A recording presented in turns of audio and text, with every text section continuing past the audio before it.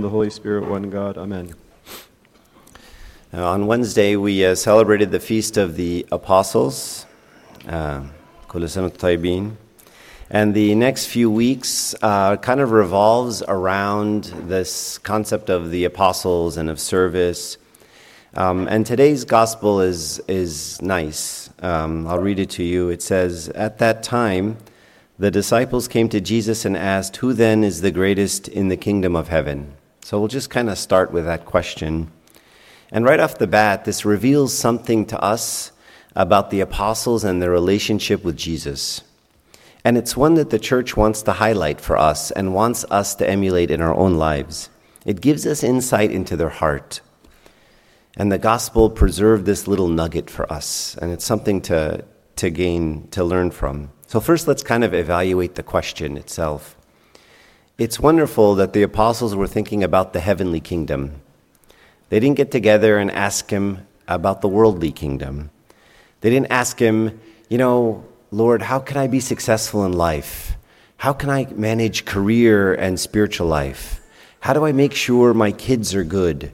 How do I work on my marriage? How do I, attain success in life? They didn't ask him about the earthly things. They asked him about the heavenly things. And that's nice. And that's the first thing that we learn from this that's what we should be talking to Christ about, is the heavenly things. And they're following what Jesus said when he said, "Seek ye first the kingdom of God, and all these things shall be added to you." So they were kind of following what he told them to do, which is seek the kingdom of God first. And here we see some growth, right? Because we know that on many other occasions, you'd see the apostles bickering among themselves over who's the greatest and who's the best and who's the leader. And, it's nice to see them focusing on the kingdom of heaven. But the second thing is that they asked Christ. And this meant that Christ is their teacher. And that's very important. I'll say that again. They went to him directly and asked him directly. And it teaches us that Christ teaches us all things. And every little thing that comes to our heart, we present it to Christ. And they were open, and they constantly presented their thoughts and feelings to him. Like, this is what's in my heart, and they just would share it. And they wanted the answer directly from him. And this is important in our spiritual lives. Our goal is not to be connected with the Bible, but with the God of the Bible. Our goal is not to be connected with the church, but with the God of church, with the hymns, with the rituals. Don't focus on the thing, focus on the God behind the thing. And he's the source. And so they wanted to know who's the greatest in the kingdom of heaven, so they just asked him directly. And I wonder how often in our lives we just do that. We just ask directly and focus on that relationship with Christ. And sometimes even asking silly questions. It's okay to ask silly questions. And when we look around and we see ourselves as a flock, as a bunch of sheep, and we're walking, sometimes we kind of have this temptation to view church as a bunch of rules. Right? It's a place where, it's a lot of like sheepdogs running around, like, don't go here, don't do this, don't say that, don't act in these other ways. And it's like the church is sheepdogging us and herding us a certain way. And then we as sheep, we start to kind of just follow the sheepdogs. And we're like, well, what am I supposed to do? How many hours am I supposed to fast? What am I supposed to do right now? What are the rules? But that's not what Jesus told us to do. He said, "I am the good shepherd, and the sheep know my voice, and they hear my voice, and they know it's me." And so sometimes we don't encourage each other enough to just look up at the shepherd, right? Why are we so focused on all the rules and all of the sheepdogs and all the places we're supposed to go and not go? The shepherd's right there. Just look up and follow him. And even if you go astray, don't worry. The shepherd is the one who's going to go after you, and he's going to find you. And he'll leave the 99 to go after you. And so occasionally I think we get caught up a little bit too much in just not looking up at Christ and just saying, what do you want me to do? How should I act right now? Where do you want me to go?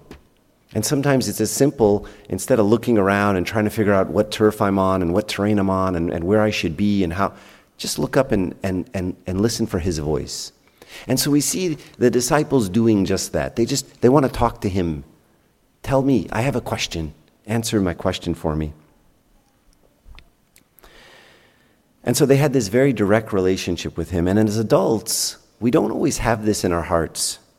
We don't open up to the wisdom of God, especially when we gain the wisdom of the world. I mean, when I become a man of prestige, I get a degree, I get my doctorate, my PhD, my medical degree, whatever the case may be, all of a sudden, I have some cachet, I have some prestige, and I don't want people to talk to me a certain way. In fact, if someone says something to me condescending or insulting, I'll even reply, what do you think, I'm a kid? You talking to me like a child? Right? Why? Because I got an ego, right? The world has made me into something, and now I don't accept you to just give me an answer. But the disciples weren't embarrassed to ask like we're embarrassed. They're kind of like children. A kid will just say whatever's on their mind, and we've all had these wonderful experiences where kids walk up to us and say things incredibly embarrassing. One time, Charlie, Janet's kid, just walks up to me and, in front of a lot of people, goes, "Where did your hair go?" I'm like, whatever, kid. All right, so kids do that, and it's wonderful. It's whatever's on their hearts, and they just say it. Well, these adult apostles were kind of like that. And they were like that with Christ. Whatever's on the inside just comes out. Hey, Jesus, who's the greatest in the kingdom of heaven? And even though the question was focused on heaven, it wasn't the greatest question, right? Was it? Who's the greatest? And they've done this a lot, right? Where they ask about who's the best. Who should be in the primal position, and even, can James and John be at your right and left hand in the kingdom, right? There's a little bit of this showy pecking order stuff. So it's not a great question, but they still asked it anyway. And the Lord picked up on this beautiful characteristic, right? Now imagine, so the Lord said, and he brought up a child. Now imagine for a moment if he'd brought up Ambetawedros, right? He said, now look, you want to know who's the greatest in the kingdom of heaven? Come up here, Satan. Look at this man. He's got a PhD, he's got medical degrees, he's got seminary degrees, he's got a long beard, he's been in the monastery for 20 years as a monk. Look at this guy. He's amazing, right? And we all looking, wow, that guy's really amazing. But he didn't do that, did he? Right? He did just exactly the opposite, right? So imagine, Emmanuel, can you come up here? And I just say, you guys want to be great? Turn around, look at the crowd. This is Emmanuel. And I said, just be like Emmanuel. Now look how Emmanuel's looking at you. He has no idea what's going on. He's just deer in headlights, right? And he's just staring like, why is the bald man doing this to me? All right, you can go back now, Emmanuel. Now, when I brought up Emmanuel, thank you, Emmanuel. When I brought up Emmanuel, it has two different reactions, right? So what Jesus said is he called up a little child, placed the child among them, and said, "Truly I say to you, unless you change and become like little children, you will never enter the kingdom of heaven." Now, the first thing I want to notice really quickly is Christ almost never talks like this. This was harsh, right? Jesus never says, unless you will never. This was a condition. Unless you become like this child, you will never enter the kingdom of heaven. He didn't talk like that. He would say, blessed are those who do this, and it's really nice to do that. He was really sweet. But with this one, he made it a condition. So it's serious, right? You have to be like this kid. Otherwise, you'll never enter the kingdom of heaven. And it's strong language. And when he does this, it gives us two different perspectives. The two thoughts I have when I bring up a child like that is, this is easy. I can do this, right? Going to heaven must be simple, which it is. It is simple. It can't be too complicated, right? In fact, if you want to teach someone how to do it and you want to encourage them, what do you say? It's easy, even a child can do it. right? And that's how we encourage people. So if he brings up a little child, say, look, the little kid can do it. You go, hey, I can do it. If you brought up Emba Tewedros, I'd be like, well, maybe I can't do all those things. But you bring up a kid, I say, yeah, I can do that. And that's encouraging. And sometimes we just overly complicate Christianity. We make it about theology and doctrines and rules and rituals and knowledge and I don't know how to do this, and I don't know if I did this right, or if I don't know if I can. And then sometimes I just think about simple Christianity, like the right-hand thief. And I kind of can't wait to go to heaven if I get in and see the right-hand thief and ask him what it was like when he got to heaven. What did the angel who greeted him say to him? You can imagine the angel saw him and go, how did you get in? Right? Did you go to any Bible studies? Like, no. Did you learn any theology? No. Did you learn any hymns? No.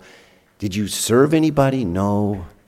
In fact, did you fast? No. Did you pray? No. In fact, if you read the gospel account, he and the left-hand thief were mocking Christ just like a little bit before this. Right? The two of them were mocking Christ. What do you know about the doctrine of sanctification? Nothing. What do you know about Miaphysites and Diaphysites and the nature of Christ? And nothing. Do you know any Greek? No. Do you know about the Trinity? No. And so on what basis are you here? How did you get in if you don't know anything and you didn't do anything? And I imagine that the right-hand thief would just say, the man on the middle cross said I could come. And that's it. It's that simple. The man on the middle cross said I could come. And I imagine that's what a child would say. My dad said I can be here, so I'm coming. And so the first thing is that childlike simplicity in Christianity is sometimes something we lose. It is that simple. It is what my dad says. And it's really, that's it. But then the second thing, the part for me, when I see a child like him, is I think becoming a child is not easy at all. Especially after what the world did to me. You see, the world has hardened all of us, and I'm talking to the adults now. It's made us bitter. It's given us pain. It's given us trauma. The world has hurt us in so many ways. It's made us jaded. It made us resentful. And so becoming a child is hard. It's a lot of work. In fact, I can even say it's impossible. I can never be that simple again. I can never be like Emmanuel again. I can't be like after a child after I know what it's like to be an adult. I can't have that simplicity. I just know too much. I can't have innocence. I've heard too much. I've seen too much. I can't be trusting of others. I've been burned too many times. I can't be that loving. I've been rejected one too many times. And so, what is it to become a child? What does that mean? How do I become a child again? First thing, I have to ask God to make me into a child. Being a child is a gift. Last week, Abuna Krillus gave this amazing sermon on meekness. And one of the things he talked about meekness is it's a gift. It's not something you can work towards. It's something given to you. And so ultimately, everything good from God is a gift, including becoming like a child. The second way to become like a child is first to ask God for it. And then the second thing is to act like one. How do you act like a child? Well, should I annoy my parents for every little thing? Should I rely on my parents for all my needs? Do I cry and run to my parents every time something goes wrong? Yeah, do that. Annoy your parents. Cry to them every time something goes wrong. Run to them whenever you don't get your way. And that's what Jesus taught us. He said when he went to go teach the disciples, he started with, say, Our Father. And as soon as he said that, he changed all the rules. Because when he said, you call me Dad, it created a relationship that had been unlike anything that the Old Testament had ever seen. He developed a whole different way of thinking, a completely different perspective on God, a new relationship. Because I want you to think about the Pharisees and the way the Pharisees acted, and we're so quick to judge the Pharisees. But the Pharisees were just doing what God told them, right? I mean, the Pharisees were doing it right. They were doing what God told them. And Christ came along to say, no, that's not who I am. And it's true, you can do everything right and be so wrong. St. Faustina has this wonderful quote. She says, when I see that the burden is beyond my strength, I do not consider or analyze it or probe into it. And believe me, I can really relate to this. When the burden is beyond my strength, we've all been in that position. She says, I don't consider or analyze or probe into it, but I run like a child to the heart of Jesus and say only one word to him, you can do all things. She runs like a child, and then I keep silent, she says, because I know that Jesus himself will intervene in the matter. And as for me, instead of tormenting myself, which is something I do, I use that time to love him. So she runs to Christ, she dumps it on Christ, and then she uses the time to love him. And that carefree attitude is one children have. I want you to imagine a time when you're walking and holding your dad's hand or your mom's hand, and you're just carefree. You know, when you're a child and you're walking and you're holding your dad's hand, you're not really paying attention to the road. You're not watching out for dogs. You don't care about cars. You don't even know where we're going. You're just walking, right? And I want you to remember a moment when your parent let go of your hand unexpectedly. And you just kind of look up like, oh, where am I? What's happening? Where am I going? Is there anything that's going to hurt me? Right? And as soon as we let go of God's hand, that's the feeling we have. But when we're holding God's hand, nothing matters. Nothing bothers me. There's nothing he can't overcome.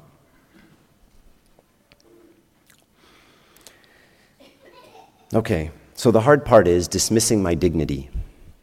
Is it possible to be like a child when I'm old? Can I become a child and simple when I've lived a long life, when I've had status, I've got jobs, I've got degrees, I have money, I have power, I have prestige? I mean, people, talk to me a certain way, right? And we don't want to give up our dignity or our cachet or our image. I've been doing this a long time. But Jesus doesn't give this instruction lightly. It's not out of the blue. It's not random. I want you to think with me, can you think of someone who was very old but seemed very young? Think with me. Who was very old but seemed very young? Who was before all ages and then yet became a child in the world? It's Christ. And so when Christ says, become like a child, who's he saying? To become like him. He's not telling us to do something he hasn't done. In fact, any dignity you decide to give up is nothing compared to the dignity that Christ gave up. Right? And we do this in the church. We make these little hints, right? Like on Palm Sunday, we're all fixated on the donkey, right? Jesus rode on a donkey. Isn't he humble? Isn't he nice? He could have come on a horse. He could have come on a chariot, but he came on a donkey. And then the church tries to remind you, right? Don't focus on the donkey. What does the church say over and over and over again in the hymns? He who sits above the cherubim came riding on a donkey. Like, don't forget who this guy is. Right? It's not about the donkey. He was on the cherubim before this. The dignity he gave up is unimaginable. So when he says, become like a child, he's giving you just a little glimpse and like, hey, be like me. I gave up a lot too. No one knew who I was either. I took all my dignity and threw it away. And not only did I throw away the dignity of God, I threw away the dignity of humanity. I came as a homeless guy. I was born in a manger. Right? Foxes have holes, but the Son of Man has no place to rest his head. Right? I gave it all up as well. You can too. And the way you do it is you hold my hand and we do it together, just the way I did. And this virtue is so important because otherwise we become very puffed up. And so one of the nice things about kids is they know everything comes from God, from their parents. Right? So if I took a kid and he has $100, I took Emmanuel, and Emmanuel's holding a $100 bill, and I say, Emmanuel, where'd you get this from? What's Emmanuel going to say? My dad gave it to me, right? My mom gave it to me. But if I asked his dad, John, I said, hey, John, where'd you get the $100? He'll like, I worked for this. I worked hard. I deserve this. I put in hours. I went to school. I did training. Let me tell you about me. And he would answer in the first person because John's that kind of arrogant guy. But a child doesn't answer in the first person. The child answers in the third person. And so someday when we're when we pass on from this world and we go to heaven and the angel says, "Why should I let you in?" And you say, "Well, because I fasted and I served the poor and I came to church and I gave of my time and I. Well, as soon as you're answering the question with I, you've missed the point. You have to answer in the third person. That's because he gave me. He loved me. He sacrificed for me. And that's the way kids answer questions. It's all about their parents, right? In fact, kids will boast about their dad. My dad can beat up your dad, right? Kids boast about their parents and they talk in terms of what does your parents do and my dad does this and my mom does that. That's the way kids think. They're only thinking about their parents. They're not thinking about themselves, right? And that's why we have to become like a child.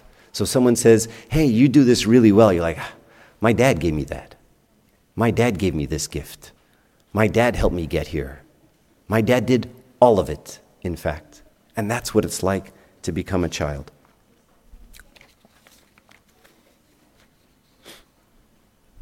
All right, so the last thing I'll say is one of the nice characteristics about kids is they never stop moving towards their parents as long as their parents keep loving them. And even sometimes when a kid does something wrong, like I don't know if you've ever seen this, a kid will have done something wrong and messed up, and they'll run to their parents because they feel so guilty about what they did. Like, I broke my mom's favorite vase, and I feel so bad about it, and I know my mom's going to get me in trouble, and she's going to get mad at me for breaking the vase, but I go to her for comfort. And he'll run to his mom and say, "Mom, I broke the vase," and want comfort from their mom. And that has to be us. We have to keep following the shepherd's voice. We have to keep looking up. We have to stop looking down and looking if whether or not we're following the rules and we're doing it the right way. We have to look up at Christ and walk behind him. And every time we mess up, and believe me, we all do quite a bit, unless you're an archdeacon and you don't, then we keep messing up. We just have to keep getting back up over and over again. So I'll read you this last quote from St. Therese. She says, "Imagine that a father has two children who have been naughty." I can't relate to that.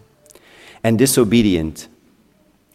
And that when he comes to punish them, he sees one who runs away in terror, knowing in his heart that he deserves to be punished, and that his brother instead throws himself into his father's arms, telling him he's sorry and he's displeased him and he loves him and he will prove it and will be good from now on." So you've got two kids, they both messed up, you go to punish them, one of them runs away from you in terror and the other one throws their arms around you and says, "I'm so sorry, I love you." I believe that the father's happy heart will not be able to resist his son's filial trust, since he knows his sincerity and love. Yet he also knows that his son will fall into the same faults again, but he's always ready to forgive him if his son always appeals to his heart. May the Lord grant us this heart, and hopefully we can be like children again with our Father, and glory be to God forever. Amen.